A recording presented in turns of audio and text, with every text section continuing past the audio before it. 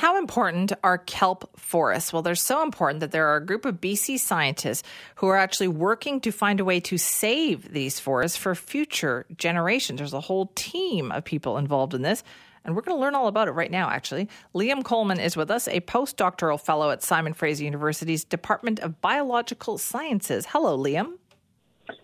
Hello. Thanks so much for having me. Well, thank you for being here. First off, explain to us, what is a kelp forest? Where can we find them?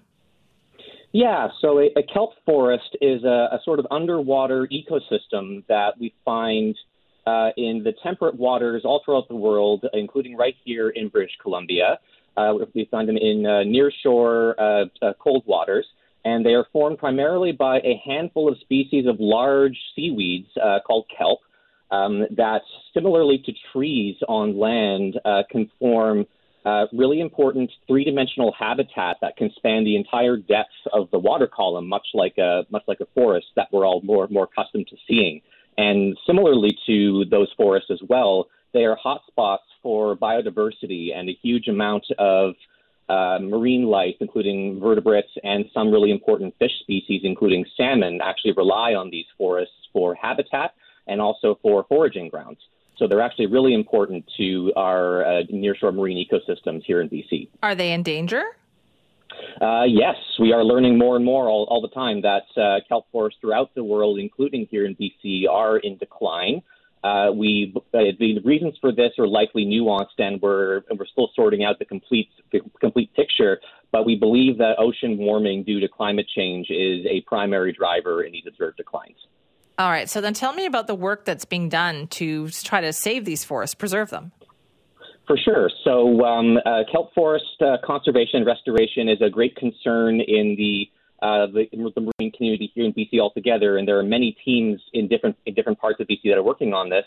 But our team at SFU, which is funded by the Pacific Salmon Foundation, is working to develop a novel biobank, which you can think of as being like a seed bank for agricultural plants on land that we could use to actually sort of back up different kelp forest populations and protect them in case anything happens to them in nature. And then we can use those backups later potentially to help restore those populations. Now, are these, where do you find kelp forests? Like, are they very important here in BC? Can you find them everywhere in the world? No, you can't find them everywhere in the world. They are they do not grow in warm waters. They can only be found in temperate regions, but they're very prominent here in BC. Anyone here in the Vancouver area can likely go out on a boat, and in certain areas you can find the conspicuous bull kelp floating with the large single float that many of us have seen near shore. And then there's also a lot more of them around Vancouver Island and up and down the coast of North America, or the west coast of North America. But, they are not everywhere, and some of the species are actually endemic to the Northeast Pacific here. Okay, so I understand there's cryogenic freezing involved here. That is correct, yes. So what's interesting about our approach for biobanking at SFU is that we've developed, a cryogenic freezing technique, which is a little different than what's usually done to store kelp germplasm, which you can think of as like the kelp seed. We're actually able to literally freeze this biological material, and much like in science fiction movies, literally, and then leave them in storage for an indefinite period of time, and then bring them out later, and they should be in essentially the same state they were in when we put them in, which is very useful because it means that we can store a larger amount of biological material in a smaller space possibly for longer. And we can also, once they go into the freezing, they're actually very low maintenance. So it should be a very efficient way of storing large amounts of biodiversity safely. Can we also seed a kelp forest if we need to? That is our hope, yes. There's actually there's efforts going on right now throughout British Columbia to try and work out reliable methods for restoring kelp forests. And we're hoping that once those methods get sorted out, we can use the seed that we've stored to try and reforest these populations ourselves, even if they become lost from nature.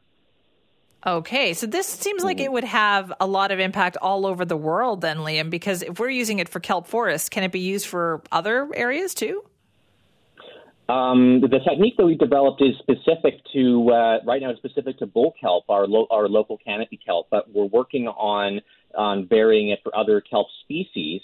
Every organism is going to have its own sort of appropriate storage technique for biobanking in general. But theoretically, this technique could be used to store kelp basically anywhere in the world. I reckon it probably could be adapted. Yes. Oh, that is so interesting. So, what about the threats to these kelp forests? Like, what is happening?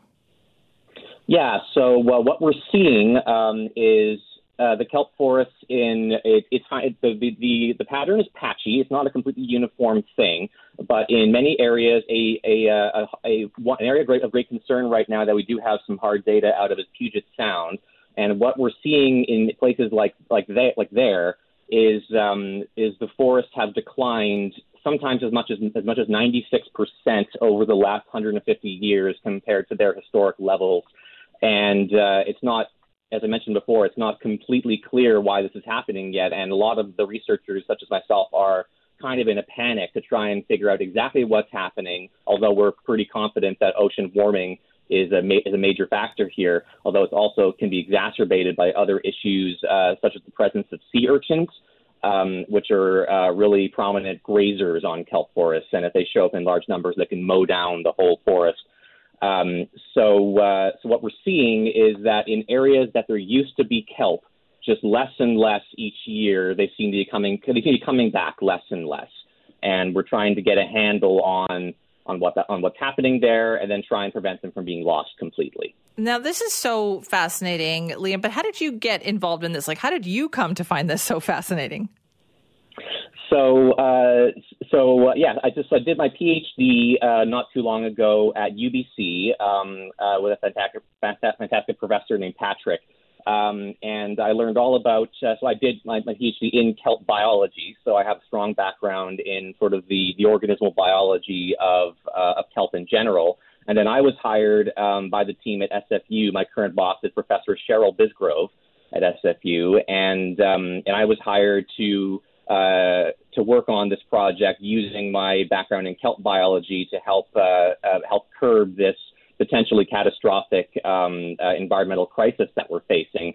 The research community has really only become aware of just how dire the situation is only in the last 5 to 10 years, I would say. So as I mentioned, there's a great panic right now and a great sense of urgency in the research community to do something about this quickly. So I happen to have a good skill set to be brought on board to help with this. Okay, so is the biobank up and running?